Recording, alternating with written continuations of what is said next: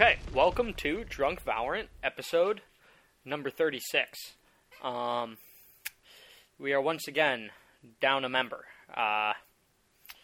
Chase is still on vacation. What a weenie. Yeah. Funny thing about that, me and Cass were having some back and forth about when we would have this episode, and I thought, Cass has some stuff going on. What if, I'm the only one available and I record the podcast by myself? I did have that thought. Thankfully, it has not come to that. That would be interesting. Yeah, because I fly home on Friday, but even then, I'm planning on being able to record when I'm back at home. That shouldn't be a problem. I'm going to have to download, some software, namely being Discord and Streamlabs, onto, whatever computer I'm using when I get back to my parents' place. But and then I might be on a separate mic setup and headset setup. I don't know. My sister said I could use her headphones, but I don't know how well the mic is that's attached to them, so I might have to get a separate freestanding mic. I don't know, whatever. You guys will find out next week when you listen to it. But in the meantime, Hunter and I are here. And we are once again recording another podcast on our lonesomes. I know last week's episode hasn't been out too long at the recording of this, so we haven't gotten a ton of feedback on how just the original sentiment of the podcast and how it came to be and whatnot has been received. But I hope you guys enjoyed it, because we're going right back into it. Hunter, what drink you got in your hand? Yeah, so I have 3 different drinks, because I can't remember if I said this on podcast or just to you. Cass, did I say on podcast about how Chef brought me some special beers? I feel like I didn't. Yeah, well, I'll go cover it really quickly. That's a great question. I do remember hearing about this before, but once again, I'm struggling to recall whether it was on podcast or not.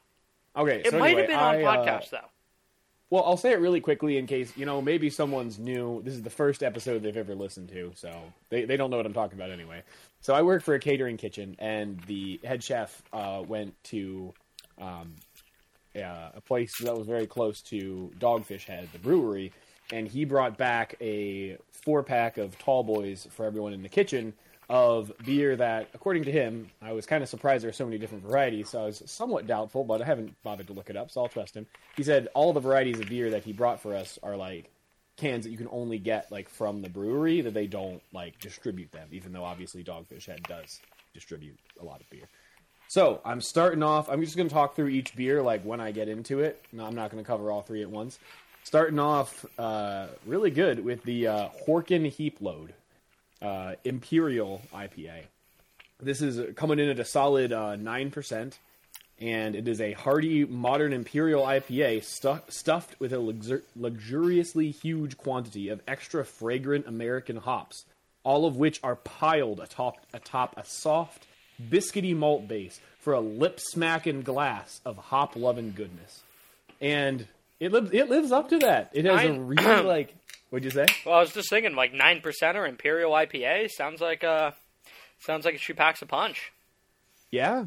It is very hop forward, as you would expect, but it does have it's not creamy because it's not milk, but it does have like they said, a very soft, nice aftertaste and flavor that kind of hits you second.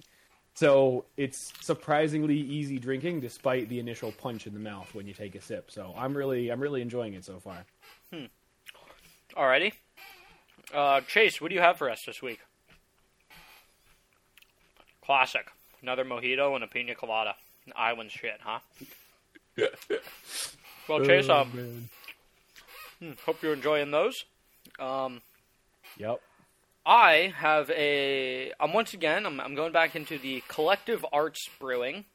I've had a couple of these on the podcast before, but they do a bunch of, creative stuff, and none of their stuff, they're all, limited releases. Nothing they make, you can, consistently buy.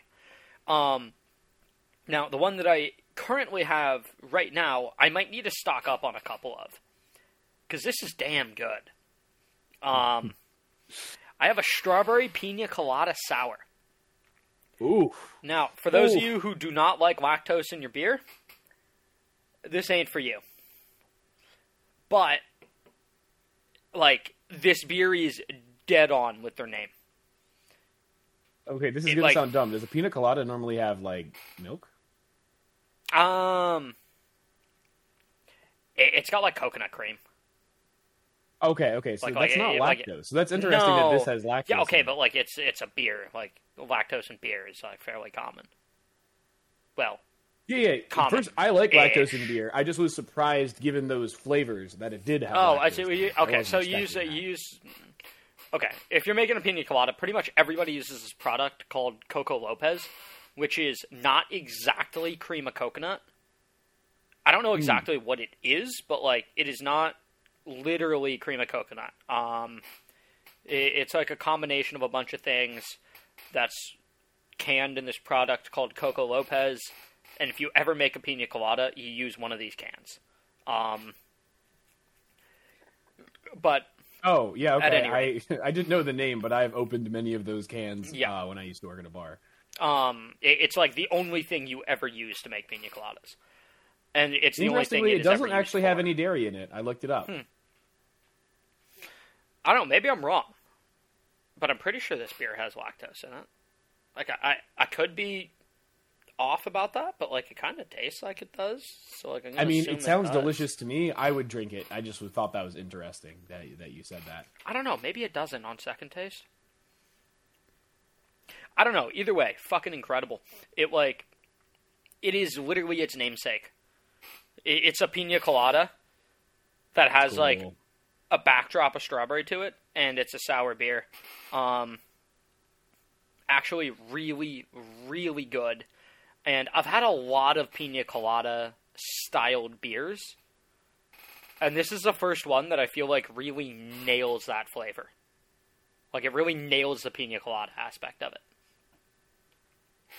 Very cool, very cool. Either way, incredible. I'm gonna have to go to the store and buy some more of these before they run out. Alrighty. Well, first thing on the docket today, as far as Valorant stuff is related, is we're gonna briefly cover the new skin pack. Something Hunter suggested we do, and he's intentionally held off from telling me his opinions on it so that we can do it on podcast. So, Hunter, you wanna kick us right off with that? Yeah. So, the Prelude to Chaos skin pack was wildly popular, judging by how often I've seen them in game, the different skins from it, and I think it's pretty cool. I really haven't seen them a ton in game. Now, admittedly, I haven't been playing a ton of the game. Yeah, I don't know. Maybe West Coasters held off on the pack, and East Coasters are yumming it up. I don't know, but they finally gave Cass a unique reload. So they took as they often do. It seems like after they put out like a really like premium pack, they often then pivot to like a really non-premium pack, and so that's what they're doing here. But I just wanted to talk about this pack because the moment I saw it, I was like, I just wanted to throw up. I mean, new pack is so gross. Man, I don't have my Valorant pulled up. I have to look up what the name is right now. Okay, that's really funny that was your opinion on it, because I thought you were going to come out with, like, a sneaky curveball and be like, I kind of like it. That's what I thought you were going to come out with. No, they're so bad. No. Yeah. Okay. I wanted to talk a little bit more about that. Sorry, did you want to say something, Cass? I was just going to go ahead and agree that, in general, not a fan of the skin pack. Price point, though, pretty good. Yeah. Yeah. Yeah, it's, you could spend $50 worse, I guess, in Valorant. You could buy you could spend half of that on a Glitch Pop Vandal. Which I did and regret. You own a Glitch Pop Vandal! Yes, I said I regret it, yeah. I mean, I own the Glitch Pop Vandal too, but I love mine. Mine's sick. I know. So this new pack is called the SAR mod. I had to look it up. And I think one of the reasons why this pack strikes me as one of just the worst packs ever, or the worst skins ever, is that it really bothers me when they bring out something that has some really interesting design touches, but then just the overall product just looks awful. Like, they're clearly going for, like, Egyptian, like, god figures here. Like, the Frenzy has, like, a wolf behind it.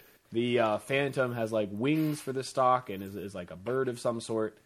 And then the knife is, doing something a little bit different. But, just the overall weird flowy lines and, like, the colors not really going well together. Like, I don't have the disdain for unanimated skins that Cass has in general. Like, I thought the Titan male skins were kind of all right. I don't dislike unanimated skins. I'm just not paying money for it. I see. Okay, that's fair. Except for the the Polyfox is the one exception to that. That I might buy. Too bad you can't. Mm-hmm. But yeah, it's just such a bummer. And like, I just feel like anyone who I see with this skin, I'll just judge them because if they're rocking like a Smite or a Hive Mind, there's like some irony to it. There's like, oh, this skin is like just so incredibly dumb.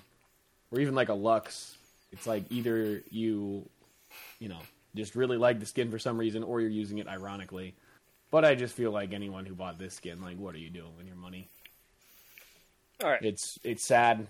Riot needs to up their game a little bit on the designs of the non-animated skins. I feel I'm not okay. Go ahead. I'm not as against it as you are. I think the knife is.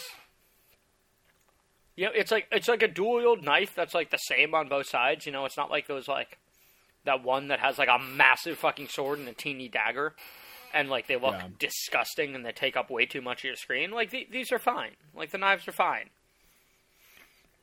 Do I love them? No, but like they're okay.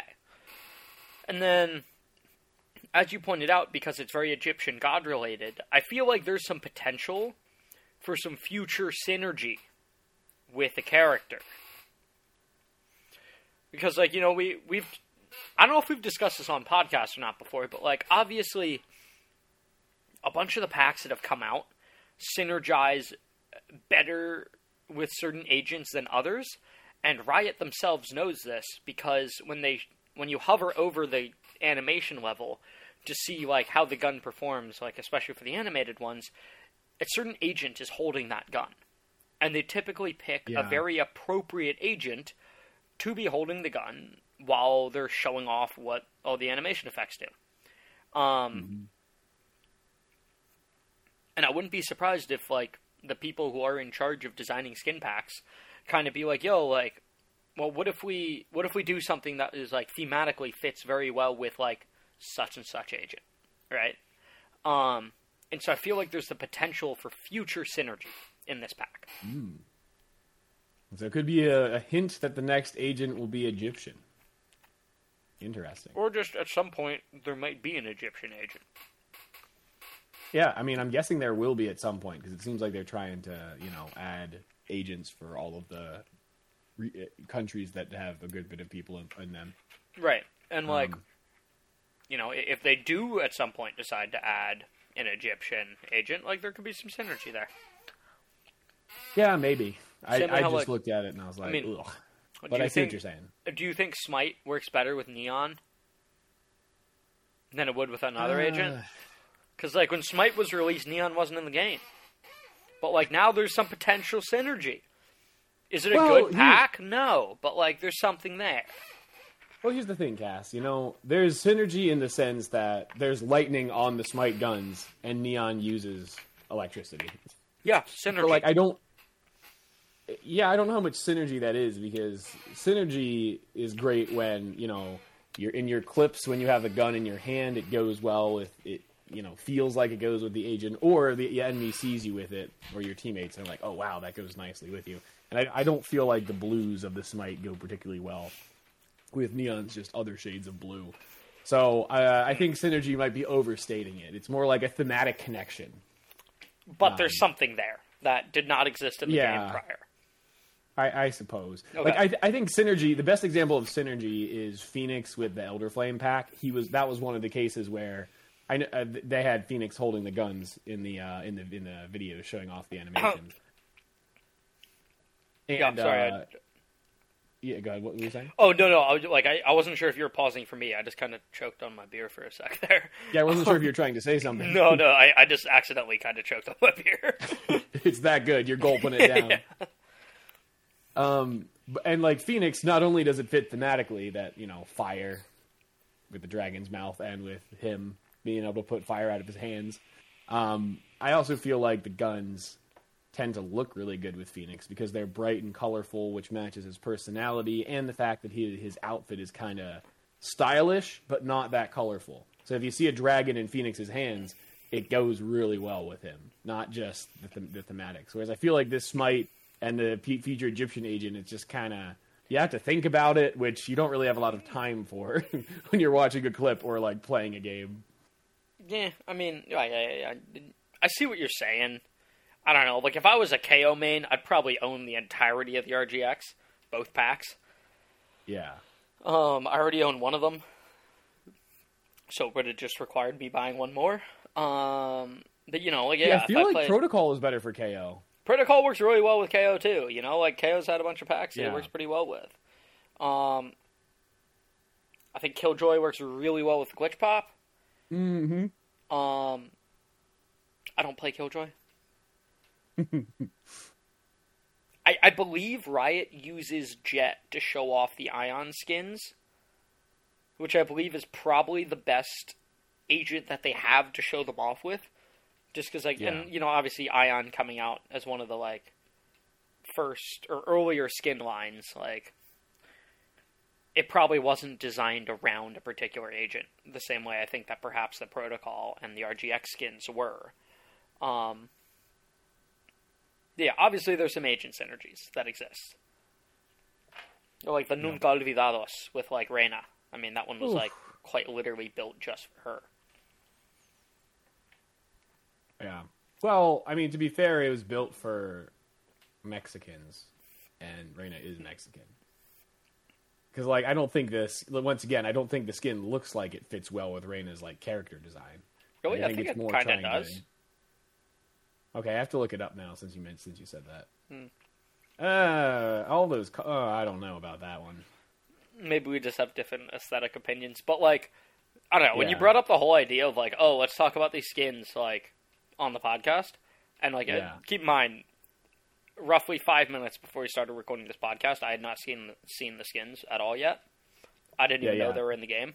I was like, oh, they probably came out with a new sick animated pack. Let me go pop them up and take a look if Hunter wants to talk about them.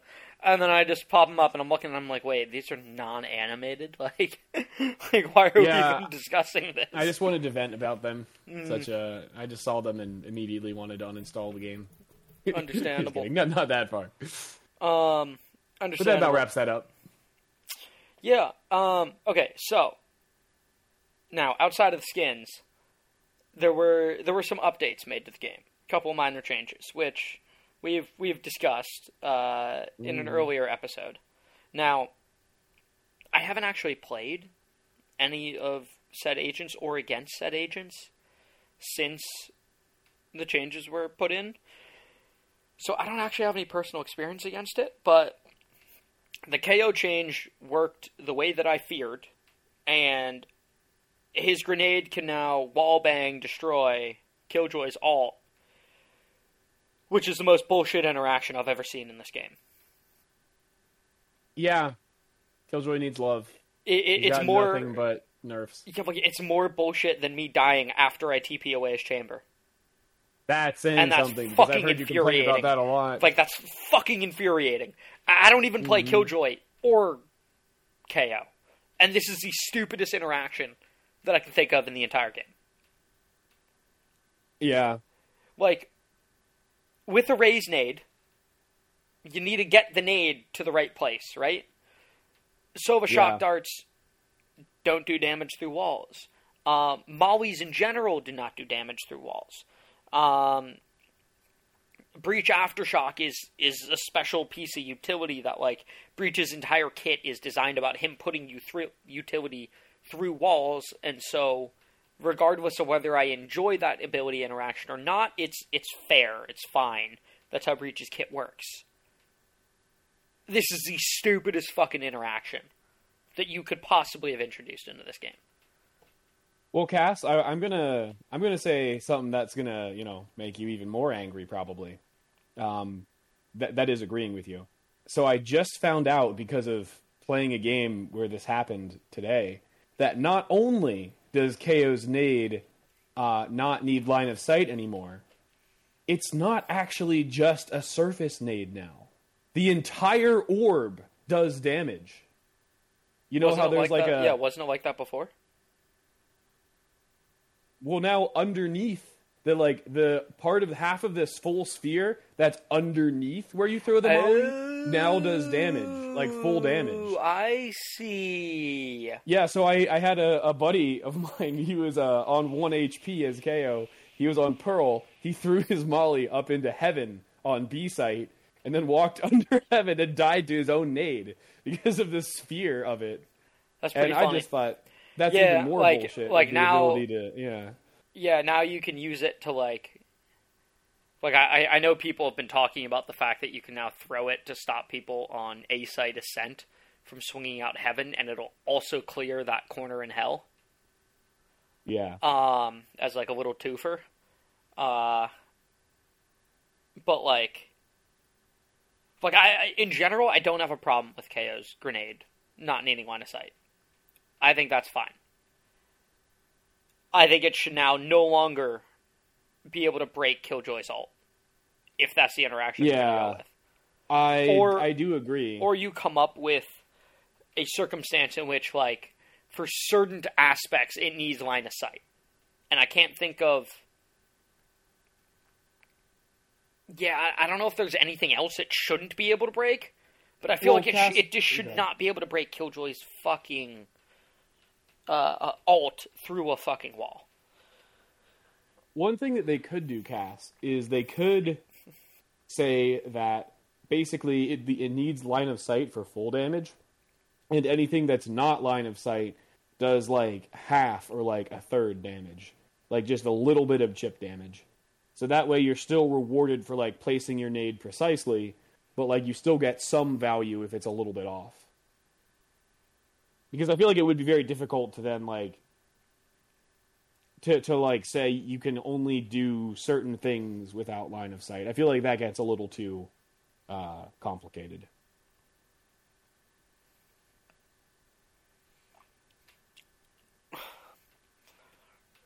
Yeah, like I don't love like overly complicating certain interactions, especially in a game that tries to like streamline things.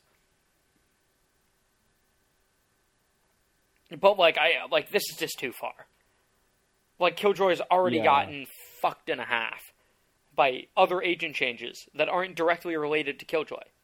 Oh, and by changes that are related to Killjoy, both. Sure, but the changes that were related to Killjoy were, like, fair and reasonable. Well, I mean, do you want me to take you through the history of Killjoy nerfs? Not entirely, but, like, sure, we can go through them. I mean, okay, the biggest one that she got was she used to have global utility, and then they unglobalified it to give Cypher a place. Well, okay, so yeah, that was step one, and which the was idea fair. of... Well, here's the thing. So, the idea of giving Cypher a place and differentiating him from Killjoy, that makes sense. Especially since arguably Killjoy's turret is much more difficult to deal with than, like a tripwire, or a cam. So, like, if you're in the location. So, I think that was fine. But when they did it, they said, okay, so, what we're going to do to compensate for that is we're going to allow her to redeploy her stuff pretty quickly, so that now she can reposition her kit if she's like, oh, well, I don't want to be in this position anymore, and I'm going to go outside the range of it. And then, for whatever reason, and I don't know why, because I didn't really see anyone complaining about this, they then changed it so they basically reinstated the long cooldowns after picking up your utility. So that basically it was more of a change rather than a nerf initially, because being able to redeploy your stuff is nice. And now it's just like a hard nerf. And then they changed to like everything can destroy all of Killjoy's stuff, which maybe makes sense, but it still is a pretty big nerf. Like, you just chuck any sort of, utility and it can clear out an entire setup. I feel like there's something I'm forgetting as well, but those are some of the big ones. And yeah, Killjoy's like pick rate and her like power level has just gone like steadily down since she's come out. Yeah, and like somebody online or on Reddit pointed out or made a good point that like, is KO's nade, is it a nade or is it a molly? Because nades don't go through walls, but his now does, and mollies don't do damage to KJ util, but this one does. Yeah, it's like you're getting the best of both worlds with this, and I think it's fine inherently. But KO already fucks Killjoy. Just with his free knife, right? Or his ult, right? Like, you want to get onto a site that Killjoy is supposed to be locking down. You catch her with your knife, or you pop your ult, and now Killjoy is fucking worthless. Outside of just being a gun somewhere on the site. Yeah. But, like, and already that's a hard enough counter, I think, to a Sentinel whose sole job it is to be like, fuck you, you can't go here. Right, right. And then they're giving his nade the ability to just absolutely blast through all her utility. I mean, it was already a huge thing where people used to save Killjoy ult until the other team's Sova popped their ult. Right. And now you have to be worried about Sova ult, Brim ult, Breach's Aftershock, although Breach isn't a mainstay pick on a ton of maps. So, like, that's not, like, hugely impactful on quite a few maps. Just not... If I could make a very quick tangent, one of the biggest Breach maps was Split, and now it's gone. So, yeah, Breach's pick rate going to go down overall, probably. Right, but, like, I feel like single-handedly the reason why you don't see Killjoy in pro play on Fracture is because Breach is a must-pick on that map. Mm-hmm. But, like, yeah, it just seems like you just can't get value out of Killjoy's kit anymore. And, like, this is the straw that broke the camel's back. Right? Yeah. Like, this isn't, oh my god, if they reverse this change to KO's nade, all of a sudden Killjoy is viable again. But, like, it just seems just like, this is just, like, another fuck you to people that play Killjoy.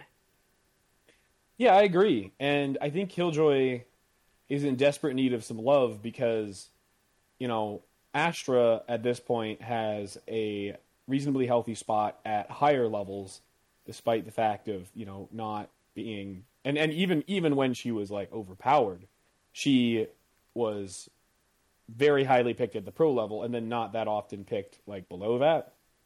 And I think the same... Like, I feel like Killjoy, just by nature of the way her kit works, is always going to be similar to that if her kit's in a healthy spot, just for the reason that, Killjoy can only do so much by herself. Like, I've kind of given up playing Killjoy just because I feel like it's so frustrating when, I can't really use my stuff all that well because my team is constantly just dying on the other site when I have my setup on one site, or my team isn't getting the kills to push into sites. So I'm like, I really want to play someone more aggressive. Because there are times when I just really can't do enough to get my team to where it needs to be in solo queue ranked play, and the fact that now Killjoy is being pushed out of the higher levels as well because of all those weaknesses you were talking about, Cass. She needs some love. She needs some help, and one small step would be, like you said, making it so that KO's nade doesn't break her ultimate. Yeah, I don't know. Like, I feel like Sentinels in general should just like their util just needs more resistances. Like somebody made a list of the number of ways in which you can deal, or just circumvent Cypher's trapwires or tripwires, whatever they're called. Yeah. And the list was fucking massive. Number one, you can just shoot them. Right. And like when I'm playing against Cypher, I'll often just like spam down certain walls. Just be like, like maybe I'll get lucky, maybe I'll hit one. Maybe he placed one there. And that's, sure, am I giving away my position? I mean, yeah, I guess. But like that's pretty fucking free. Yeah. The only time that it's annoying to do that is when I'm trying to dash into Sightless Jet, or I've got my chamber ult out, and I don't want to waste a bullet dealing with a fucking... Or, like, yeah, same thing with Jet Knives, right? Like, I don't want to waste a bullet dealing with this. So then all of a sudden I got to switch back to my classic to get rid of that, and then I got to pull the actual weapon out that I'm trying to use. Like, that's the only time where it's really just like, fine, I got to deal with this. But in every other scenario, like, a Raze blast packing in can unintentionally just clear all of Killjoy's shit. Or Cypher's shit. Right? Like, I feel like Sova's shock darts, especially because they nerfed the damage on them, probably still should be able to handle, like, Killjoy and Cypher's utility and stuff like that. But I feel like... I would agree. Like, I feel like things that are designed for other purposes maybe should not be able to destroy that utility. I don't know. I don't know how you create a distinction. Like, what's the difference between, like, Raze blast packs versus, like, Sova shock darts, and now KO's nade, and Raze's nade. Like, should Raze's nade be able to break utility? Yeah, I'd agree so. Or I would agree with that. Should her blast packs? I don't know. Should her ult? I mean, it's an ult, so sure, go for it. But, like, I don't know. It's a thin line. I don't know where it should be drawn in the sand, but I feel like both Cypher and Killjoy need some more resistance and or just outright health to their utility. Yeah, I would agree. And part of it, as I'm thinking about this, part of it is maybe that Riot wants to try to solve the chamber problem first and then figure out how to get the rest of the Sentinels into the right level. Because, clearly the biggest issue with Sentinels right now is that chamber is the most picked by far at both the ranked and the pro level of all of the Sentinels. So I kind of wonder if they want to sort of, bonk him down a few notches and then see how things settle and then adjust the other ones. But yeah, I fully agree with you. But I feel like they're not mutually exclusive, right? Like, it's not... They don't have to be, no. Oh, we need to bring Chamber way down, and then we can try to address Killjoy and Cypher. It's... I feel like we can all agree that both Cypher and Killjoy are both too weak right now. Yeah. We should move them up. And if we're not seeing any outright changes to the way in which people are picking agent comps, then we can farther tune that. Now, do I agree that Chamber's probably a bit overtuned at the moment? Yeah, probably. But I don't think the answer is nerf the shit out of Chamber. Yeah, I would agree. And then see where, like, the meta stays. Because I think there's evidence enough that Killjoy and Cypher are just outright not strong enough at the moment. Right? Like, even if you remove Chamber from the game, I don't think Killjoy and Cypher offer enough to be a worthwhile pickup in many scenarios. Especially when you're in a scenario in which, like, Killjoy is just so counterable that so much of it depends on what the other team is picking. Because if the enemy team doesn't pick a KO, a Breach, and a Sova, I understand that obviously that's a hard ask. Chances are, yeah, one or multiple of those agents are going to be on the other team. But, like, let's just say, for example, that, like, they don't pick any of those. Instead, they pick, like, a Skye and a Fade as their initiators. Oh, and they also don't have a Raze, too. Let's say they pick a Jet as their duelist, or now that Phoenix has gotten buffed, maybe people are going to liken up to Phoenix a bit more. Yoru. Sure. Well, Yoru kind of deals with their utility in a different manner. Yeah, but that's not true. The His decoy. Yeah, no, like that's not the point. But, Mm-hmm. Then maybe Killjoy, in her current situation, would be a really strong pick. But you have to rely on the other team to not pick a whole bunch of agents before it's like, okay, I can get good value out of Killjoy. Yeah. And now, as I've said, I believe I've said this in a prior podcast, but I do think it'd be interesting if you could see what the enemy team was picking as they picked them. Especially... Yeah, and you remember where that ended up, right? Yeah, ish. But, like, especially if they introduce, like, that cascading pick order that, like, has been rumored and talked about, like, maybe as you're getting into the final picks, and there's no one on the enemy team that has, like, that's just, like, a hard counter to Killjoy, then maybe it's like, oh, holy shit. Picking Killjoy right now could actually be really strong. But because there's no guarantees of anything like that, I feel like picking Killjoy is just, like, it's a gamble where you're just, like, on the losing end the majority of the time. Yeah. Cass, as you were talking, I came up with a buff idea for Killjoy that I kind of like. And that is, leave turret exactly the way it is.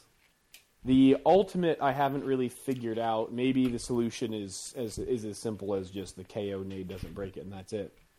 But for her mollies and her alarm bot, for her mollies, you can't destroy them at all. They are indestructible by anything. And then for her alarm bot, it's indestructible while it's invisible. So once it's triggered and it's coming for your head, you can, coming for your head maybe have been a little confusing. It scurries along the ground before it jumps up. So once it reveals itself and goes, blah, blah, then you can shoot it. But before that point, you can't, like, shoot spots where it might be. So I guess what would also be true is if a Killjoy, like, puts it on the ground right in front of you from around a corner, so you see it for a second, you can shoot it then as well. But, like, if it's invisible to you, or if it's, like, that red glowy outline, you can't shoot it. And then the mollies, you just straight up can't shoot at all. Because the fact of the matter is the mollies have a very audible sound and are very visible when they're close enough to do damage to you. And along the lines of what you were saying, Cass, the idea of Killjoy is that she's a sentinel who you have to deal with her utility, and she can, hold down areas. So if Killjoy could place mollies in positions, and leave a site on defense, and then she can just be like, yeah, if you want to plant here, you're gonna have to wait for me to trigger my molly, and then wait that molly out, and then plant. Like, that all of a sudden adds a considerable bit of value that I don't think is, too strong. If they removed her left-click throw on Molly and made it only the right-click drop, that might be fine. Well, the problem is her left-click throw... Wait, what? I don't want there to be another thing that you just outright can't deal with, especially because Killjoy's mollies are global. Right? I don't want that to be another thing like Astra's Suck, where you put an Astra Suck, 2 Killjoy mollies on Spike. They can be fucking anywhere. Oh, I see what you're saying. And you just can't defuse. Like that. Well, maybe what I would say is the counter to that would be there's a certain, like when a molly hits the ground right now, it kind of wiggles back and forth and you can't activate it right now anyway. Or anyway, I meant to say immediately. You can't activate it immediately. It's sort of like how, when a Sova recon dart hits the wall, it doesn't ping instantly. There's like a little bit of delay. So I think the solution is you can just shoot the molly while it's like setting up. So like if you're on Spike and there's a Killjoy with a lineup from spawn, you can shoot the molly before it has a chance to go off. Sure. They'd need to increase that time frame because I've definitely tried to shoot Killjoy mollies before as they come in and like There are times when I feel like I got that, and then it goes off. Yeah, I would be okay with them increasing. No, but it, also, you know. like, it still has the problem of, if they're undestroyable once they're, like, been deployed, and they have been deployed for a bit of time, you're still in the scenario where, like, I guess Killjoy's not as omnipotent as Astra, in which, like, Killjoy needs to have been on site or had a lineup from right when you planted Spike. We've been over this in previous podcasts. Yes, I know. But if you make it undestroyable, like, Jesus fucking Christ, it should be destroyable. There should just be less ways to do it. I'm trying to think if there's some solution here. Like, if you could, like... I mean, like, if you have to interact with it, like you're interacting with an ult orb to destroy it, rather than No, just to have it be fucking shootable. I have no problem with any utility being able to be broken by shooting it. Yeah, I guess that's fair. I was just wondering if she needs more than that. And this is where I feel like we'd have to see. We'd have to see, and there's a lot of moving pieces here.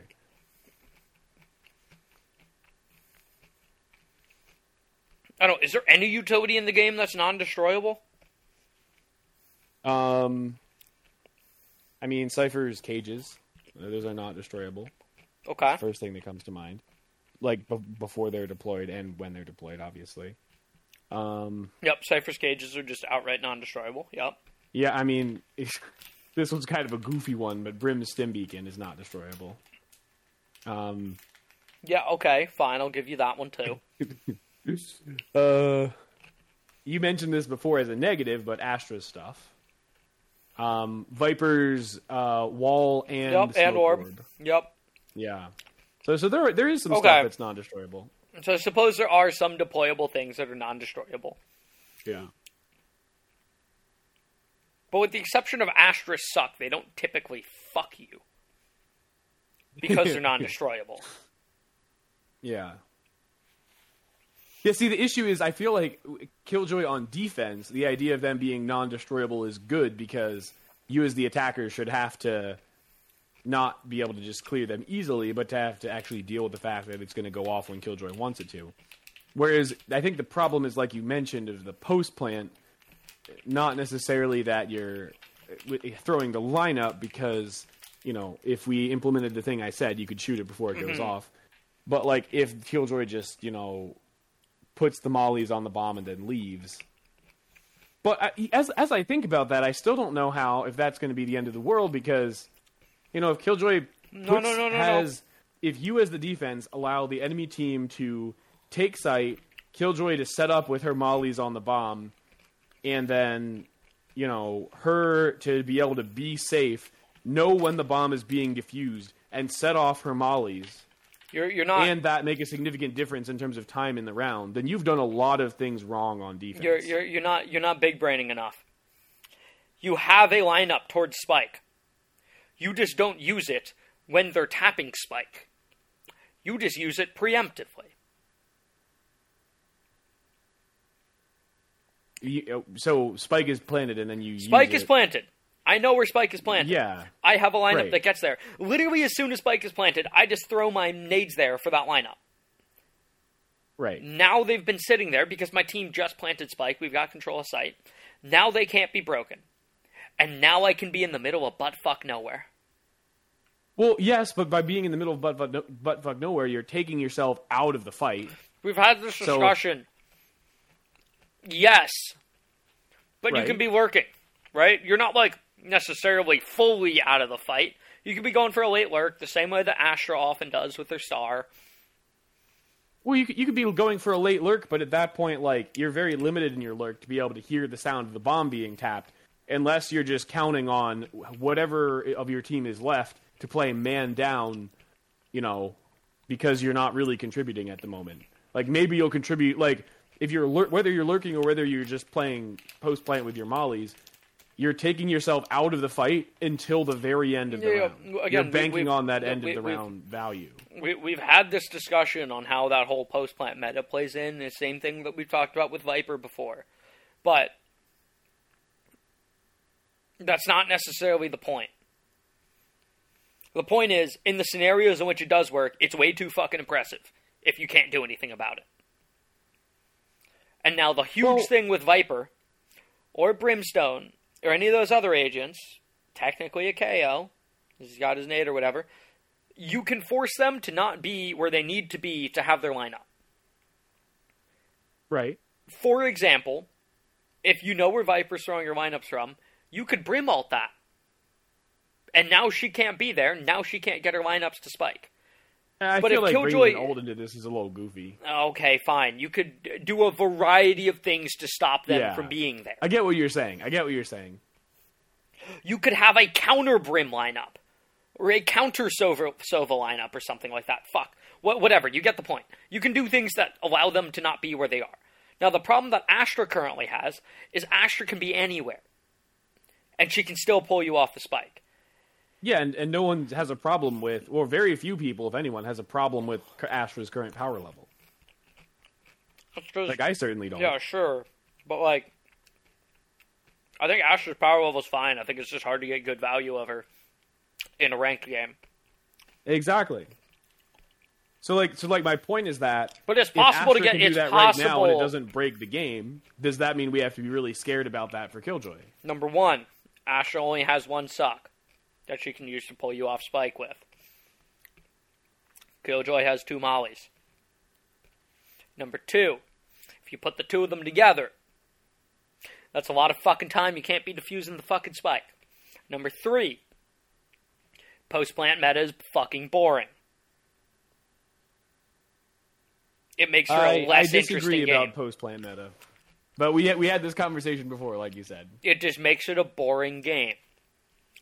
Well, I would say absolutely not, because it actually forces you to play a lot more adaptively as a defense and take space you might not otherwise take. So every round isn't the same tap the spike, wait for a peak, and then have a fight. It's seek out the person with the lineups and or, get to retake really aggressively so you can tap the spike, force out the stuff early, and then win the round because, their stuff didn't work. So I couldn't disagree more that post-plant meta is boring. I want to take the fight. Right. So I want you to duel me. Find the person with the lineup. Yeah, but when you're in a 1v1, you don't have fucking time to do it, right? Like the spike timer isn't that long. Right. Like what is it? 45 seconds? Yeah. Cass, if you're in a 1v1 and the other person is, and the other person's got their lineups and stuff, think about it as a scenario in which, you're in a 1v2 and the time is ticking down. Like, basically, it's a similar situation in which your team, assuming that, you rotated from the other side, your team failed you, and now you're in a very difficult situation where you have to do something that is statistically improbable in order to win the round. That's the same scenario whether in your 1v2 versus no lineups or a 1v1 with someone who has lineups. It's just your team didn't set you up well, and now you're in a tough spot. Yeah, but at least in the 1v2, maybe I'm just a fucking god. And I can just fucking click heads. Maybe I shoot the first person, they double swing me from 2 different angles. I shoot the first person, I flick over, holding down mouse 1, god RNG, boom, hit the second one on the head. Both kills. I can now defuse spike. That's a possibility. Yeah. Is it very unlikely? Yes. Yeah. But I'm playing against somebody. There's not a lot of time left on the clock. I need to defuse the spike. Oh no, there's a fucking molly coming in, and I can see it because I'm staring up at it. I know where it's coming from. I can see it fucking raining down on me in 3 fucking seconds it's coming in. And you're just stuck there being like, well, shit, this game sucks. Well, and that's part of it as well with the Killjoy mollies. That unlike the Viper mollies / Brim mollies / KO nade, where you only know when you see it flying through the air towards you. With the Killjoy nanos, as soon as you come up to the spike, if you're being aware visually and auditorily, I guess would be the word, you immediately know if a post-plant setup is happening or not. Whereas you don't necessarily know with those other characters because they don't have to have their stuff down beforehand. So it actually gives you a big heads up ahead of time. Like that plays into the whole team play thing. Like if any of the rest of your team has been near spike at any point after it's planted, they would say, hey, there are KJ mollies on it. And then that means your whole team needs to get their ass into gear so that you can either kill the Killjoy or bait out the mollies before you run out of time. So, like, that's one thing that makes it easier to deal with than, like, Viper or Brim mollies. Yeah, I guess. I still Same with think an if they're Astra just... Star. Okay, yeah, sure, but, like, if they're just fucking indestructible, it's like, that's dumb. Well, like I said, you know, it may be true that the Astra Star you only have one of versus the KO Killjoy mollies having two of them. But I think one crucial difference is that in the rare exception where you're able to have a teammate body block you to avoid the Astra Suck, except for that, the Astra Suck guarantees that you will not be defusing Spike. Whereas the Killjoy molly, she doesn't know if, you know, you're in a two-person scenario if one person got it to half and then the next person is full health so they can stick it all the way from there. Or, you know, you get it to half, partially eating the first molly, and then, you know, you can tap at the halfway point, and now she's stressed out and has to come in for the kill. Like, you know, even though, yes, it's more time, there are more ways to play around it versus the Astra Suck where, okay, you're not defusing now when you get sucked.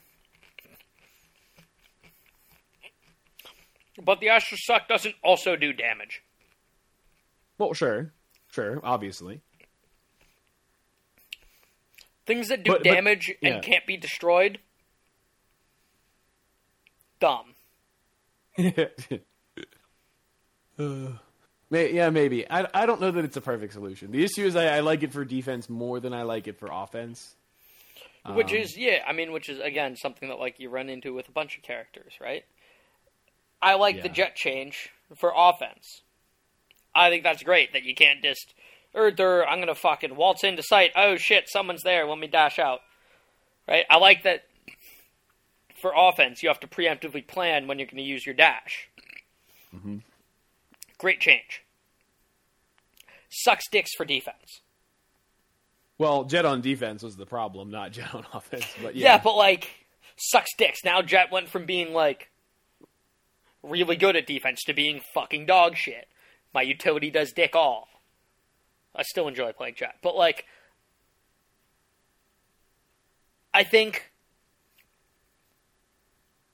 that was an overboard change if you just look at one half of the equation, being offense or defense, right? For sure. And I feel like that's obviously something that is very hard to tune in certain agents' kits. Because I personally feel like Viper is disproportionately stronger on attack than she is on defense. And I understand that might be an unpopular opinion. But if I'm going to ask for a Viper on my team, I'm asking for that Viper for attack, not for defense. Her ability to lock down a site while good and not something to be overlooked is not why I want a Viper. Yeah. Like, I want a Viper for attack. And then she's also good. Yeah, I would defense. agree. But so, like, I feel like, yes, it's hard to look at individual... Like, yeah, it is hard to balance things in regard to both sides of the equation. And you obviously can't have their kits function differently on attack or defense. Well, here, guys, I actually had a new idea as you were talking. Sorry, go ahead. I didn't mean to interrupt. No. I was just kind of offhandedly thinking, like, what if there was an agent who, like, just had different abilities when they were on attack versus defense? That would be cool. Be fucking wild. But okay, sorry, what were you saying? Yeah, I would love to. We could talk about that more because that's a cool idea. But what I was going to say is, my first thought is, what if you changed KJ mollies? So, like Viper's molly, one molly can't kill you. You need both if you're 150 HP. However, I immediately disliked that idea because I thought that, you know, Riot in general has done a good job of making sure there aren't very samey abilities between agents. So I agree that wouldn't be good. Viper molly also does decay and it does vulnerable. It vulnerables you. Well, it vulnerables you, but then that means that if you look at how much damage the Molly is doing without the vulnerable, it's actually incredibly small because you're always going to get the vulnerable with the damage. Yeah. So the damage works out to be a little less than one. Like I don't know. Right. No, but I'm saying like Killjoy's Molly. If I'm standing in Killjoy's Molly and it doesn't kill me, you don't also get extra bullet damage. True. Yeah, so that's why I didn't like that idea. So you and I are in agreement that it was not a good idea. But then I had a different one, which is, what if Killjoy's Molly is indestructible, but you only get one, and if that seems like too much of a nerf, then maybe you increase the radius of the Molly or something like that. Because that takes away the problem of what you said, Cass, of in post plant, just have it being able to take off a ton of time where you can't be defusing. That is true. What if when I'm caught in Killjoy's Molly... What if Killjoy's Molly functions the same way it does right now, but if I'm caught in it, I'm just dead? Because that's how I typically feel anyway. When I get caught in a Killjoy Molly, I'm just like, fuck, well, I'm dead. Is some of that because you've also just been immediately hit by an alarm bot, so it does, massive damage? Maybe, I don't know, but, you ever try to go down highway on Ascent? Against Killjoy. Well, most Killjoys will have their alarm bot hit you right as that happens. Right. But you ever try to go down highway on Ascent and you didn't properly clear out the Killjoy utility? You're just like, fuck, well, I'm dead. Oh, yes. And shit, dude, That's why I sometimes play Killjoy on Ascent. Yeah. I play Jet and Chamber, and I'm still fucked. I play agents who can fuck off, and I still don't get the opportunity to. I just get dicked. But yeah, it's just like, no, obviously I'm joking with that suggestion, but I don't know what you do with Killjoy. I think guns should always be able to deal with Sentinel utility. I think face checking things to deal with them should always be an option. The same way you have a problem with Sage's slow then? No, because that's reactive. You can't be preemptive with that. This is true. That is reactive. Now, Phoenix Molly should cancel out Sage slow. Just lurically. It'd be funny if Phoenix Molly only canceled out the part of it that it covered, since Phoenix Molly is smaller than Sage slow, so you could just burn a hole in the center of the Yeah, Sage I guess. Yeah, sure, but you know what I mean. That would look really goofy, but it would be cool. There's a Sage slow on the ground, and Phoenix just goes, boom! What's his voice line for when he throws his Molly? Molly? I don't remember. Fuck, I don't know what the fuck he calls it.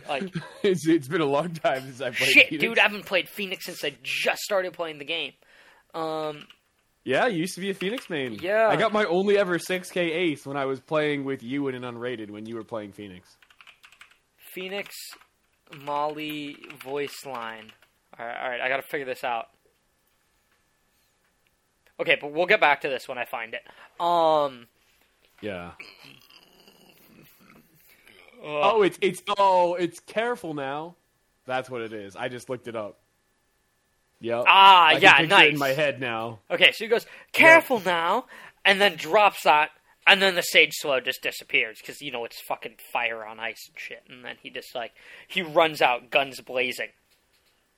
No pun intended. I don't know. I think that'd be cool. I don't think Sage really needs to be nerfed, but I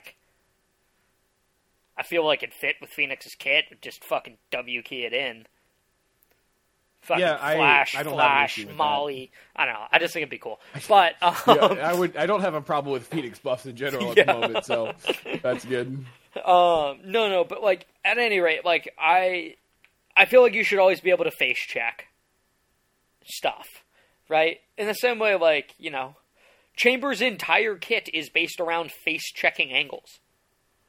With the exception of his trap, which is designed for him to not face-check that one angle.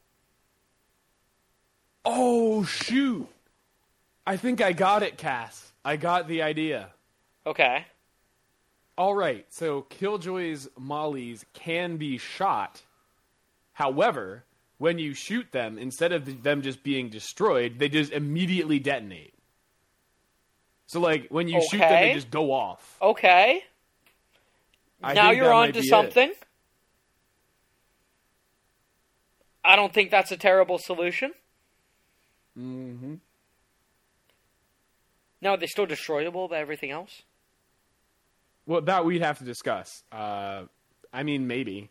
Like, if anything, I kind of like the idea of them being destroyable by other things, because then you actually have to think about your utility. Like, if you're cruising down highway, and for whatever reason the Killjoy isn't really... Well, highway is not a great example, because the Killjoy is always paying attention to that. But, like, if you go to... if one person is planting on your team and someone else just, like, is shooting around, they're like, oh, well, let me clear this KJ Nano out, and they shoot it while you're planting. Now, all of a sudden, you're getting mollied. Yeah. So, like, it forces you to be a little bit more, like, thoughtful about it. Right. And if you shoot it when it's right at your feet, when you walk into line of sight, then it's going to go off right at your feet. Yeah, exactly. Yeah. So, I kind of like the idea. I don't know if that's enough of a oomph, Mm-hmm. But I like the idea. Now, on defense, I would like for Killjoy to be able to pick her mollies back up. Yeah, I would like that too. But for offense, I feel like you probably shouldn't be able to pick your mollies back up. So that's just kind of like a hard, I don't really know. Because I feel like now, as someone who technically plays a Sentinel, well, not even technically, I do play a Sentinel character, fucking sucks when the team goes to the other side. Now, at least Chamber, I can pick my utility back up, and I get it on a 20-second cooldown. Ideal? No. Well, not your slow, though. Also not my trap, but also, like... Yeah, you're it's like, yeah. But, like, now I can't be preemptively set up in ideal locations. Now I have to, like, place one kind of at the entrance where I'm going to retake, and then another one that's farther back out, and be like, oh, well, I'm just going to swing an angle. And if I don't immediately headshot someone or no one's there, then I'm going to TP out. I'm like, I get a second chance, basically, at re-entering this site. Yeah. It's kind of like, hey, you get to clear one angle. And then you can leave, and then you're fucked from there. Your utility isn't doing anything for you. But, like, with Killjoy, it's just like, yeah, what do you do? I mean, like, Cypher can't pick up his cages, right? Pretty sure once they're out, they're out. So it's just like, yeah, like in general, when you're playing a Sentinel, when they go to the other site, you're just fucked. Now, the one saving grace Cypher has is Cypher can set his shit up on the other site, and then play, like, Cypher can set his shit up site A, play site B. Exactly. There was a team who specifically did this. They had their Viper and their Cypher set up their utility on the other site that they were playing on because they were worried about FaZe popping the KO ult and running into site. That's really cool. And it worked. Because FaZe was getting ready, like, FaZe ran in, they saw the Viper Orb or Viper Wall up on B site Breeze, and we're just like, we're about to shut this utility off. Popped KO ult. But it was the Cypher who was on B site, playing off of the Viper's utility. And that so Cypher's utility got shut off, but that shit was on site A. Wow. It was incredibly big-brained, right? I love that. It's so fucking cool. But now, again, the one saving grace that you got is Cypher can do that. Killjoy, I guess, could do that with her mollies, but then you're playing with, like, nothing, right? Like, what do you, like, your fucking turret and your alarm bot, like, that doesn't do anything for you. I mean, I guess it does something, technically, but, like, playing Killjoy without the entirety of her kit centered together doesn't seem to make a ton of sense, just based on the way in which her kit works. Yeah. Just because the alarm bot pairs so well with the nanos. That, like... Yeah, really the only realistic thing in that case, if you were playing Killjoy on the other site, is if you had mollies at default plant locations. That's what I'm thinking. Yeah, like, you've got a molly at the entrance. At the pro level, they're going to check that. Right. You got, like, a molly at default, and you got a molly at, like, the entrance. Someone just like, shit, they're rushing me down, and then you'd be able to pop your molly for them at the other site. But then, if they do come to the site that you're on, then you got nothing, right? Yeah. You got nothing to work with. You got your fucking turret and maybe an alarm bot. Like, oh, whoop-de-doo, hey guys, they're coming. I'm the Sentinel, and I'm supposed to keep him out, but I can't do any of that. My utility's on the other site, you know? It just, like... I don't know. I don't see on defense why she shouldn't be able to pick her stuff up, but I don't think on offense she should be able to, so again, we run into this line of, you know... Yeah. Yeah, so it seems like, summing up our conversation here, Cass, it seems like the two things we sort of agree about on Killjoy is, for one, KO nade should not destroy her ult, and two, might be worth looking into her nade detonating when you shoot it, rather than being completely destroyed. Like, I'm trying to consider if that was an oversight when the devs thought about this idea of it being able to do damage through walls, or, like, not needing line of sight, because that was the very first thing that came to mind. Because I remember us talking about it on the previous podcast in which we discussed this change. Yeah. Like, that was the very first thing that came to mind is, like, this just fucks Killjoy. And lo and behold, it does. So, Cass, my opinion on that is that what they said in the post about it was that the nade currently feels inconsistent. And I think what their thought is that there are times when, you know, you throw a KO nade at, like, a corner of something, and, you know, a very small difference in where the nade lands can mean the difference between 0 damage and full damage to someone who's right around the corner. And that can feel frustrating. The thing to me that, where I don't really follow that, is that I haven't really heard people complain about that, whether in my games or on Reddit, or in pro games, like, you got to get your molly in the right place. I know, but I have seen pro games, or, like, rounds in pro games where, like, the molly's just a little bit off. Yeah. And, like, it doesn't do its intended purpose. And it's just, like... Well, right, but it's a C ability. Sure, but, like, in that... Like, it feels like, in the context in which it was used, it should have absolutely served its purpose there, and it didn't. Because it needed that line of sight. Now, maybe it just shouldn't be able to do damage through things that you can't fucking wallbang. Like, yeah, if I can't wallbang this with a Vandal, then damage just doesn't go through. Like, there are things that are hard fucking medium walls. penetration. Yeah. Like, it should get, like, medium penetration in its ability to go through line of sight stuff, but it still does full damage. You know? I don't know. Like, I just can't help but think that, like, they didn't really fully think this through when they came up with that. Yeah.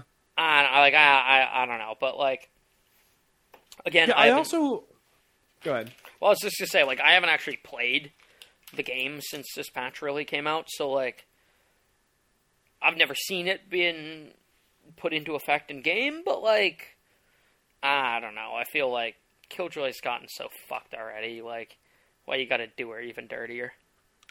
Yeah, and even outside of Killjoy, I don't love the interaction that I saw earlier in the game that I played today, where...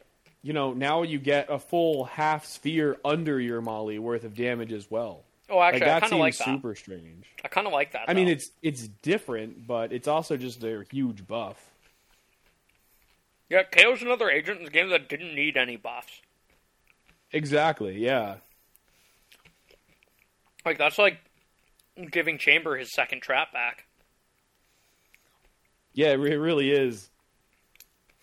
But yeah, okay, I feel like at this point we're just kind of beating a dead horse.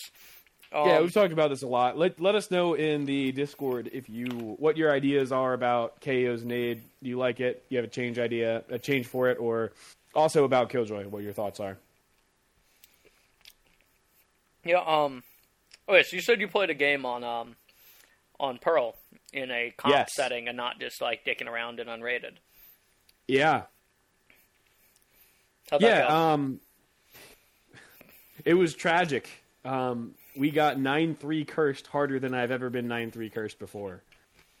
We started off the game on attack. We were doing really well. I was 18 and 9, I believe, after attack. As Omen, we were up 9-3. and then we switched to defense and proceeded to lose every single round. Literally every round. They lose 13-9. Damn. And so, based on my incredible sample size of 1, I believe that it's fair to say that Pearl is ridiculously attacker-sided and that defenses will struggle to win a single round on defense. No. Here's the thing. I don't have nearly enough experience to conclude much in terms of attack versus defense, but I was appreciating that given the many different places you can go from mid, especially if you're an attacker, it opens up so many options to you because you can sort of loop around to either B or A from mid, and you can either go like after you've pushed from mid into either of the defender sides of mid, you can then go like CT or directly to either site. And that means that, mid is extremely important. And if you lose mid on either side, you're really playing catch up on defense because they just could be anywhere. And so in addition to those 2 points being important, obviously the 2 main choke points of A and B are important as well because I feel like getting a plant down on either site is kind of...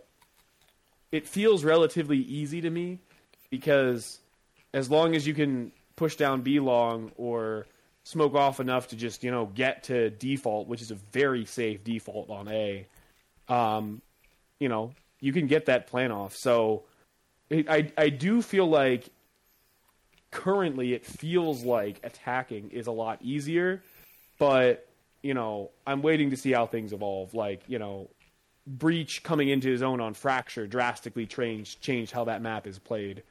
And so something similar could happen with Pearl that really throws things off. But yeah, but that Breach only really changed shit at the pro meta. Well, true, I don't see a ton of Breach on Fracture when we play it. Yeah, I guess that's true. But yeah, initial thoughts are there are a lot of options for the attackers.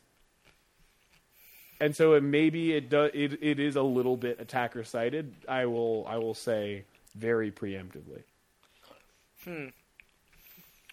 Interesting. I don't know. Someone else's personal experience. They felt that holding A with the judge just had guaranteed value.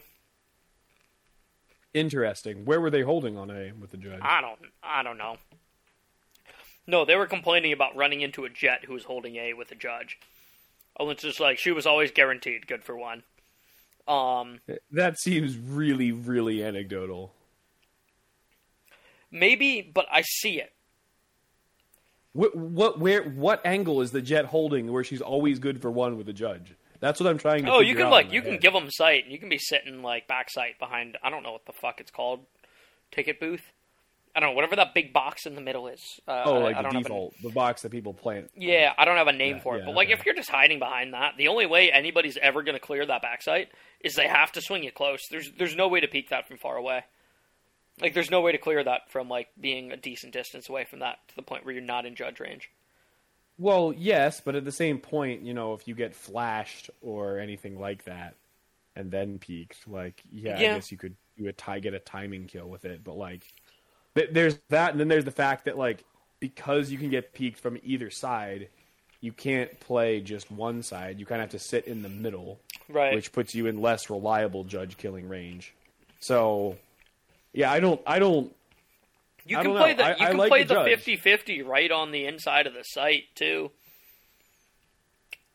right from that main entrance. There's a left and a right side. You can play that 50-50 with the judge. I mean. But once again, I feel like you're very, most teams are going to do something to disadvantage you there. They're not going to just, dry peek that. Right. They're going to flash, recon dart. I know, again, this is somebody else's anecdote. Yeah, maybe I should read it myself, but that doesn't really ring true to me, just hearing that. Yeah, I mean, I don't ever play with a judge. Yeah, I do play with a judge, and that does not ring true to me. There's so many other guns I'd rather have than a Judge for less money. Yeah. Not that they'd be better, but I just wouldn't feel like a weenie. I don't know why you would feel like a weenie using a Judge. It's such a weenie move using a shotgun that's not the shorty. Actually, it might be a big dick move using the Bucky. Because fuck, that gun sucks. I'd rather have a shorty. Yeah, I was gonna say Bucky is a much more Chad gun than a shorty. I'd rather have a shorty than a Bucky. Yeah, because the Bucky you have to hit your first shot, whereas the shorty you can blam with someone at close range. The shorty, I actually get to have a fucking primary too. Yeah, well, right, but in terms of which gun is like more difficult to use and more impressive when you get a kill, I feel like that's definitely the Bucky over the shorty. Yeah. But the Judge is just weenie maneuvers. See, I don't know about that, but there's something special about the Bucky, because since so few people use it, people don't really know how big its range is. I think they assume it's like shorty or Judge range for one-taps, and you can actually one-tap people slightly farther with the Bucky. Not by a lot, but by a little bit. So you can really make people rage if you hit a perfect Bucky shot. Big dick energy, though, would be Bucky-shorty combo. You know how you like your primary secondary gun combos? Yeah, that's a primary secondary gun combo right Bucky there. shorty combo, that's some big dick energy. It's shorty like, you're gonna close range, Bucky for long range. No. You're gonna push me up close. And you're gonna find out that I've got a Bucky. And then you're gonna try to fucking run me down before I can get that second shot off. And you're just gonna find a shorty in your face. Yeah. Oh. See, I feel like that would be a fun thing to try, because obviously you'd have to find a way to account for the fact that instead of trying to time your Bucky shots, they're more likely to try to wide swing you, like, far away. So you have to have some kind of utility to deal with that situation in mind. But yeah, that would be interesting. But yeah. Okay. But I think it's interesting that you find it attacker-sided, because I don't know whether I think it's attacker or defensive-sided, but I don't really like playing Chamber on the map. And I much prefer to play Jet. That might be an indication of attacker-sided. Yeah, that's what I'm thinking. It might lean into the fact that it might be a bit more attacker-sided. Yeah, because I experience this a lot in the game. So suppose you're Chamber and you're set up on to peek B long, which makes sense because Chamber peeking B long is great. So no one shows up B long. You lose someone on A, and it's like, oh, they're coming A. You better rotate. Now, you have to rotate, and your options are go CT, which is probably safe unless they went through sewers, but that takes a while. You could go through, I don't know what it's called now, but mid connector, the thing that takes you from B to the mid doors, and then go to towards your spawn, but that's very much not safe by that point in the round. Or you could go mid all the way around, but that takes even longer than going CT. So I just feel like it can be kind of brutal doing a mid round rotate on that map as defense. Yeah. Although once again, I don't know how much I'm being influenced by that one awful game in terms of defense, but I really was noticing some significant problems for the defender side that I don't feel like were just because of us losing aim duels. No, I'm not going to get to play it for a whole nother 2 weeks. So, we'll see how that falls. Oh, actually, no, maybe that's not true. Maybe when I get back from my trip, people will be done dodging it. So maybe I'll get a chance to play it once I get back. I mean, people didn't stop dodging Fracture, Breeze, and Icebox for months, it felt like. Okay, then maybe I won't get to play it for 2 to 3 weeks. We'll see. I mean, I got the game in today, so you just have to go to the right group, I guess. But I feel like that's definitely going to be Dodge Central for a while. Which is dumb. Mm-hmm. I was going on a rant about this. I forget who I was talking to, but when there's a new map, the thing is, if you feel uncomfortable with the map when it came out, maybe you didn't get to play in the map-only queue. Maybe you played in the map-only queue and you hate the map and you feel like you're bad at it. Unless you plan on dodging every time, which is either going to waste a bunch of your time or, it's going to waste a bunch of your time, and likely it's also going to result in some lost RR if you get the map twice in a row, or you have to dodge for another reason, and then you get that map. Mm-hmm. So unless you plan on doing that, which really doesn't make sense, eventually you're going to have to play the map. And if you delay it for any amount of time by dodging it, you're just putting yourself behind the curve on learning the map. So just suck it up and play it. And if you don't dodge early on, then you get to learn the map while everyone else is learning it as well. And so you're not behind at all. So I don't understand people who dodge the new map. There are two factors you're not thinking through. Factor number one. If you dodge the map long enough, it gets removed. A la Split. Yeah, you'd have had to dodge Split for over 2 full years. But hey, over 2 full years of dodging. But hey, if you dodge Split every time, it got removed. Maybe I should have done that. Theory number 2. Maybe they just want to watch the pros play the map first. Which is, you know what? Fucking reasonable. Why in the flying fuck is Pearl not in the fucking game for for the current pro tournament that's going on in Copenhagen? Well, I mean, they do. Was it not 2 weeks after that? Yeah, it wasn't 2 weeks. That's what. What do you mean it wasn't 2 weeks? The Pearl only queue's been around for 2 weeks. I've played Pearl and I haven't played Valorant in the last 2 weeks. I've played literally 3 games in the last 2 weeks. Yeah, I thought their policy was if a new patch hasn't been out for at least 2 weeks, then they don't play on it. But it was 2 weeks. Yeah. Well, it was 2 weeks for NA. Maybe there were some other regions that had tournaments that didn't finish 2 weeks before it. I'm guessing that's what it was. That's my gut feeling. Because I'm pretty sure. Oh, okay, yeah. There was one team who had to play after NA finished. Like, Optic Xset finished. And, maybe a day or two later, another region finished.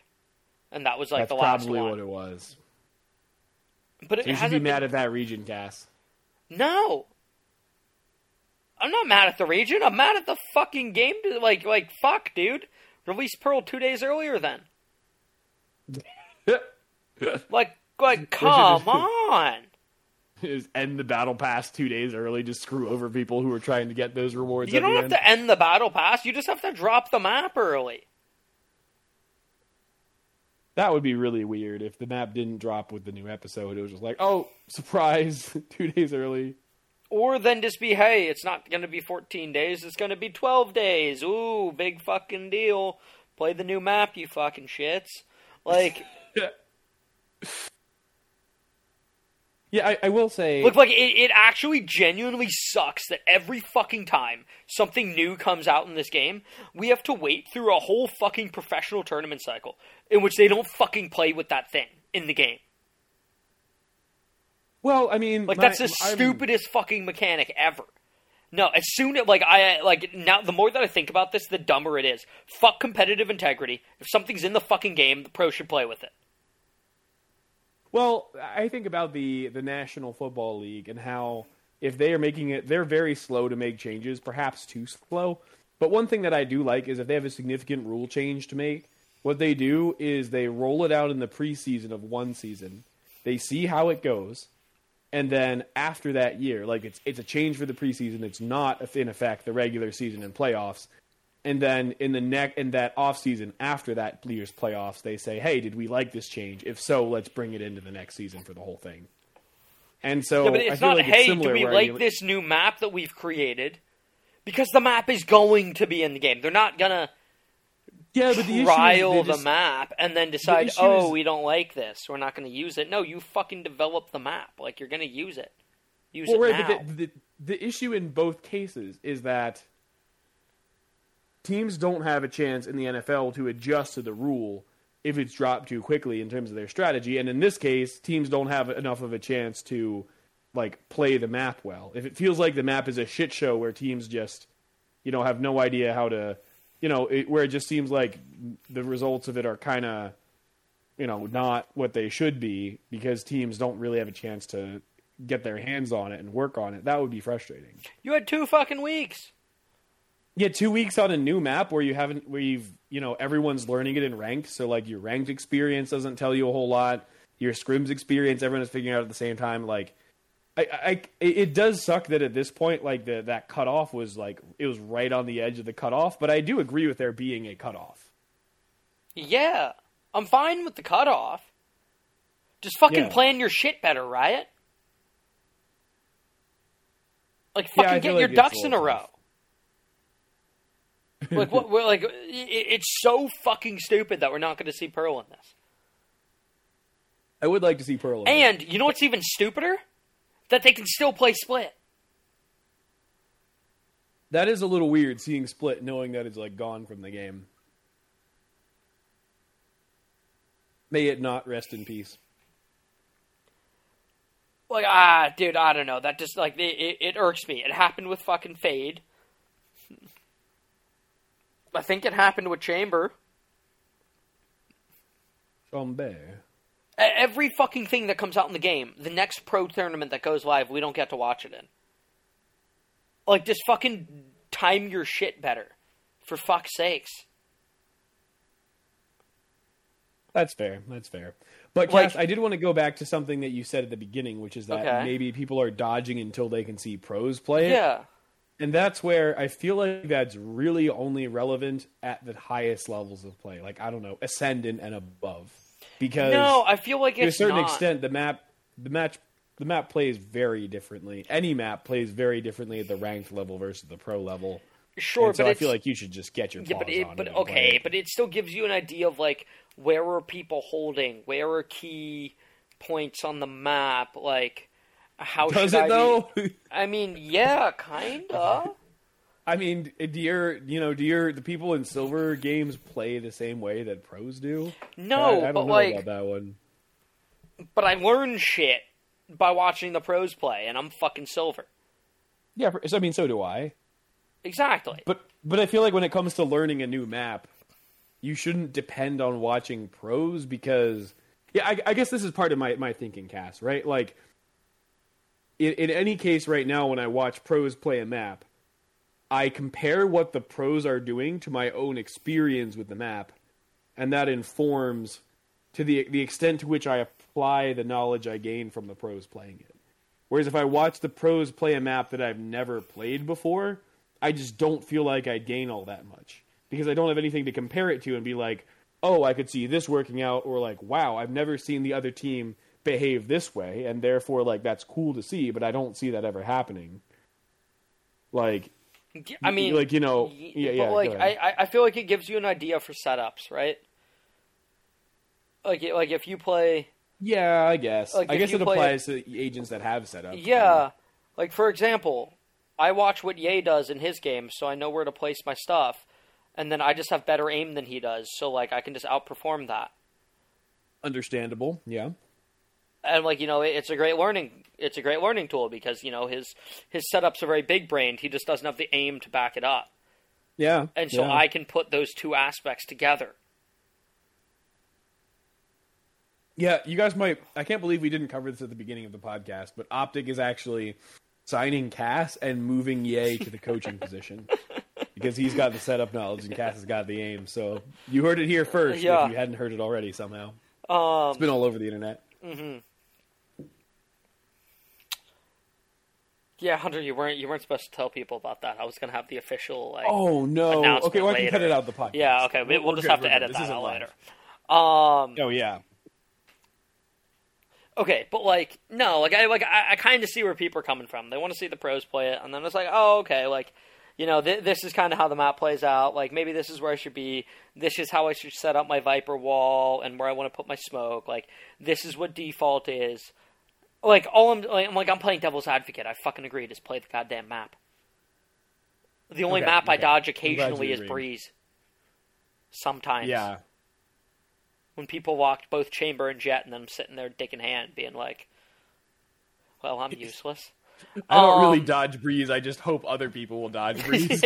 That's actually typically my go-to. Yeah. Like when I don't want to play Breeze, I just hope somebody else dodges it for me. But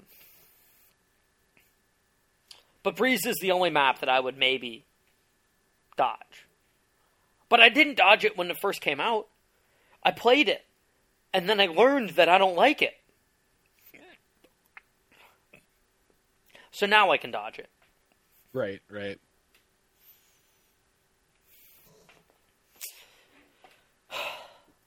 Also, since we're talking about the pro meta here, fucking stupid that Xset and Optic are playing round 1. Yeah, Cass and I were actually ranting about this before the podcast started. I don't know that our conversation was all that interesting, so it's probably good it was before the podcast. But, yeah, it's really dumb. Second Masters in a row, NA teams have played in round 1. Mm-hmm. I'm trying to think, there's been no international tournaments where the finals have been from the same region, right? Oh, I take that back. Ascend Gambit. Yeah. Or the... So I don't think there have been any Masters. Yeah, okay. But yeah, the org Champions was the only time. Right, the org formerly known as Gambit. Yeah, against Ascend. M3C, I guess they're both. Yeah. I guess they are both, yeah. Yay. I was wondering if, maybe, I'm thinking, sneakily that was something what they were trying to hope to avoid. They're like, oh, we want to have, the finals be not teams from the same region, so, maybe we pair... I don't know, whatever. Either way, dumb. Yeah.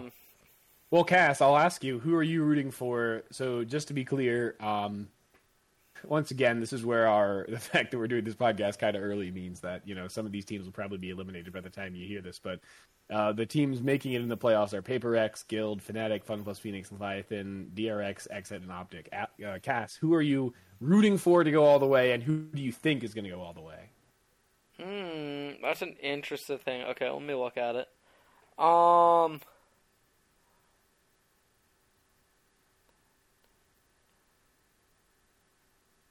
rooting for Xset to go all the way.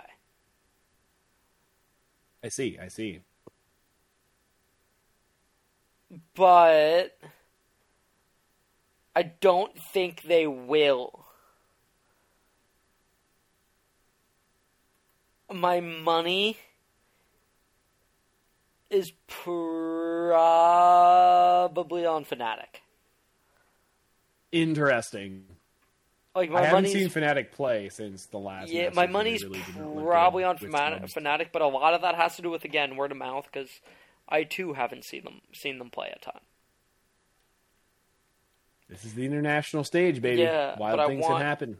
Also, I think it'd be sick if Leviathan did well. That'd be cool as fuck. I don't know anybody on their team. They're probably the team with the least name recognition, or at least the least experience on the international stage. But, I think it'd be sick as fuck if they did well. Yeah. Just because I know nothing about them, namely. So rooting for Xset, think Fnatic will take it. Yeah, that's what I'm going with. As for myself, I am rooting for my boys over at Paper Rex. Yeah, who would have seen that one coming? Yeah, I'm a massive Forsaken fan, and that's a big reason. I mean, I love seeing his Yoru, but also he's just so fun to watch. And the team just is really, good positive energy, a lot of enthusiasm, easy to root for. See, I can see that. I feel like they're a fun team. Yeah. I wasn't sure what I thought of Xset, and then I saw they were really talking some mean, stupid shit where Aaron was saying oh, I really hope we play DRX because I'm so much better than Mako and I want to prove that. It's just bro, what are you talking about? I really want to see Xset just get crushed by DRX because of that. I think it's I am okay with some good natured trash talk. I want to see how we can stack up to DRX. What's up? Yeah, what was it? Hold on, let me view the lineup of Xset. I'm pretty sure a bunch of the guys were just intentionally talking shit like for the sake of talking shit. Could be. Because I think BCJ said something similar about like Stacks, who's like viewed as one of the better initiators in the game. I think they were talking shit for the sake of talking shit, but like I see. Who knows? I mean, that makes it slightly better, but I feel like it's really weird to do that against a team who you like don't have any history with, and it's like an international team. Because it just comes off as much more mean-spirited than, like, if you're talking shit against, you know, a fellow, like, regional team who you, like, have a lot of history with. You might even know some of the people, like, personally. Mm-hmm. Like, I feel like that's perfectly acceptable, some friendly regional banter. I feel like it's weird to say that in a tournament like this, even if it is just a joke. So, like, that really rubbed me the wrong way. I just want to see Cryo pick up Jet, actually play Jet, and just dunk on some fools. Well, everybody else thinks that Jet sucks now, and they're just wrong. They don't have the they just don't have the ability to play the Jet that capacity. Yeah. Oh yeah, that is something that Tony and I were talking about earlier. The fucking Raze meta sucks. The Jet skill ceiling, like the Jet. No, don't nerf Raze. Raze is fine. Buff Jet. Yeah, I agree. I can't. Oh, no. Ooh, wrong step there, Cass. Buff the other duelist. No. Okay, but like Jet has the highest skill ceiling in the game. Uh-oh.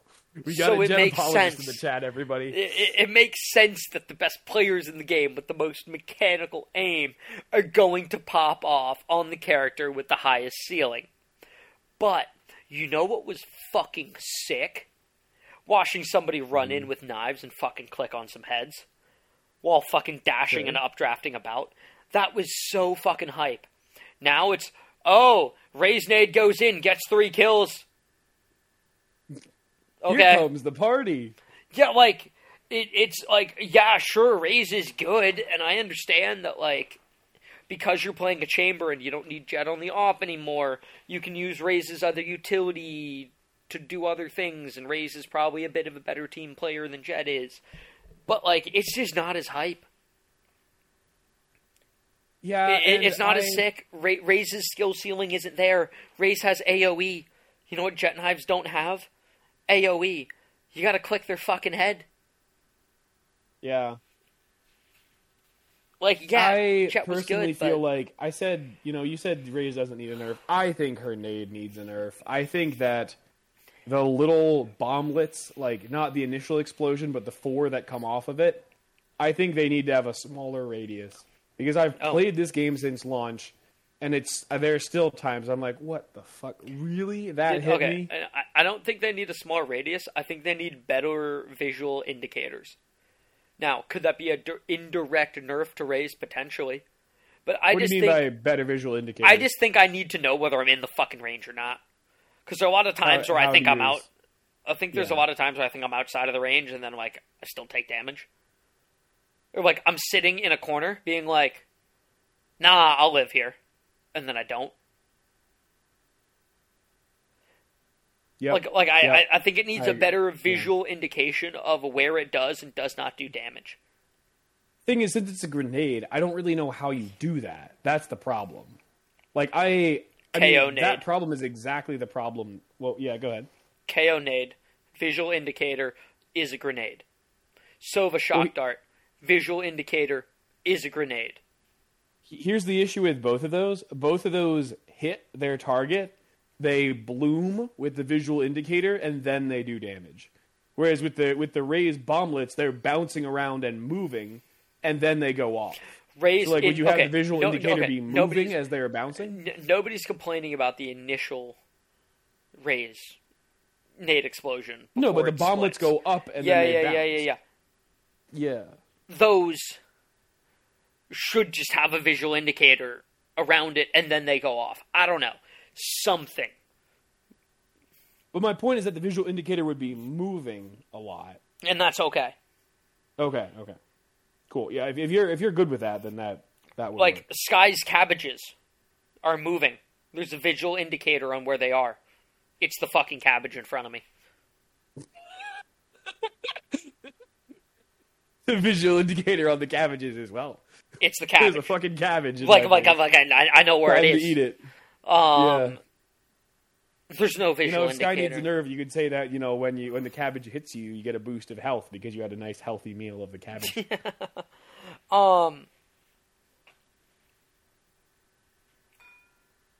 Yeah, that's the only but I don't think Rage needs to be nerfed. Like whatever, the Nade's fine.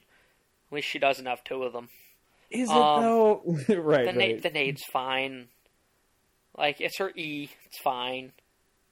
It's just not as cool. I think Raze is just fucking lame.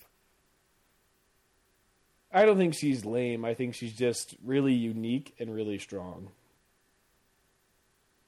Because the Nade isn't. I mean, theoretically, you don't have to aim. I mean, obviously, you don't have to have traditional aim well to make it work.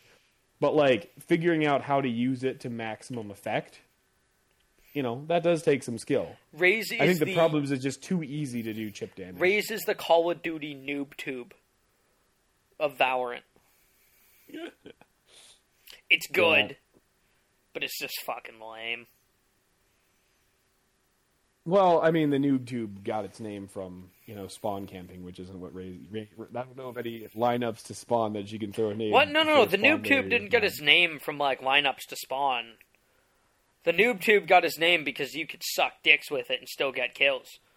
A la That's Raze interesting. Nade. We're going to have Alex back on this podcast because he told me the reason the noob tube got its name is because you would camp respawn points with it and just rocket people immediately when they would respawn. Oh, I mean, yeah, obviously you can do that with it. I mean, it really became infamous back during the Modern... Or at least I think it became infamous back during the Modern Warfare 2 days, where there was this little thing called One Man Army, in which you just had infinite noob tubes. And there were a couple maps in which there were a couple lineups you could learn. And whenever you saw the kill feed that someone died, you just fired a grenade in this lineup and it would land on them and you'd get kills and then you'd just get more ammo out of the One Man Army perk or whatever. But No, I'm pretty sure it got its name because you don't need to fucking aim with it. It has AoE. Does not require skill. You look in general direction, you pull trigger, they die. Same thing with the Judge, actually. Yeah, I was going to say, this is where I don't agree with this line of thinking. The Judge requires no skill. Does it I require think foresight? strategic skill... Yeah, does it I think require you really foresight underrate and thought strategic skill in process? Valorant, Perhaps. Cass. Yeah. But, You it just requires... value aim skill so Yeah, much higher okay. than strategic skill. Sure, but, okay, either way, it requires no mechanical skill to throw a grenade at someone. Now, obviously, the blast packs, those require mechanical skill. The blast packs are cool. The blast pack element to Raze's kit is actually really cool. And I think that's a very unique mechanic that I really enjoy. Definitely. I just think it's way less hype than a jet fucking running in and clicking heads with knives. But yeah. Well, Cass, I'm realizing I never actually told you what team I think is going to win it all. I just told you the team that I was rooting that for is to true. win it That all, is which true. Paper X. The reason I didn't launch into it right away is because I'm not really sure. I'm going to just go ahead and sort of default to the team that I'm going to be rooting for as my second favorite team to win it all, which is DRX. So I'm going to say DRX. This is the year Vision Strikers finally takes it all. They're going to be fueled by the trash talk. Yeah, I think Except you're just barking Vita. up two wrong trees here. Well, the first one, I'm confident that I want Paper X to win. Okay, sure, DRX, sure, with them sure. winning it all, I really have no idea. I feel like DRX has, no shot. Nah, they got this time. I feel like DRX has no shot at winning. And I feel like Paper X also kind of has no shot at winning. But I don't know. I mean, we'll see, It's an international tournament. They haven't played each other before. I mean, I've heard that DRX and Paper X have scrimmed. But, who knows? Maybe you'll see them in the grand final. You won't, but, maybe you will. Yeah, I guess that's always a possibility. Yeah. Well, all right, Hunter, is there anything else you really want to cover? I know this is, like, verging on the shorter end of podcast here, but I'm, like, man, I'm tired. I'm kind of fucking dying here. All good. Yeah. The one topic that I said that I had in my pocket, I could actually save that because I think it would be a good one to discuss the chase. I'm happy to wrap it up here. Yeah. I mean, yeah, I know if you're interested. Well, I think we might have. Joel Chase will probably be back next week. Well, I won't be back next week probably. That's the thing. Oh, motherfucker. Yeah. This Man, topic you doesn't guys, relate to. Yeah, sure. I'm Copenhagen, just so saying, like, that's you fine. guys and going on vacations and not being able to record. Like, what's up with that? There is a chance I'll be able to record next week. I just can't count on it. Yeah. No, totally fair. But with that, we'll drink with you later.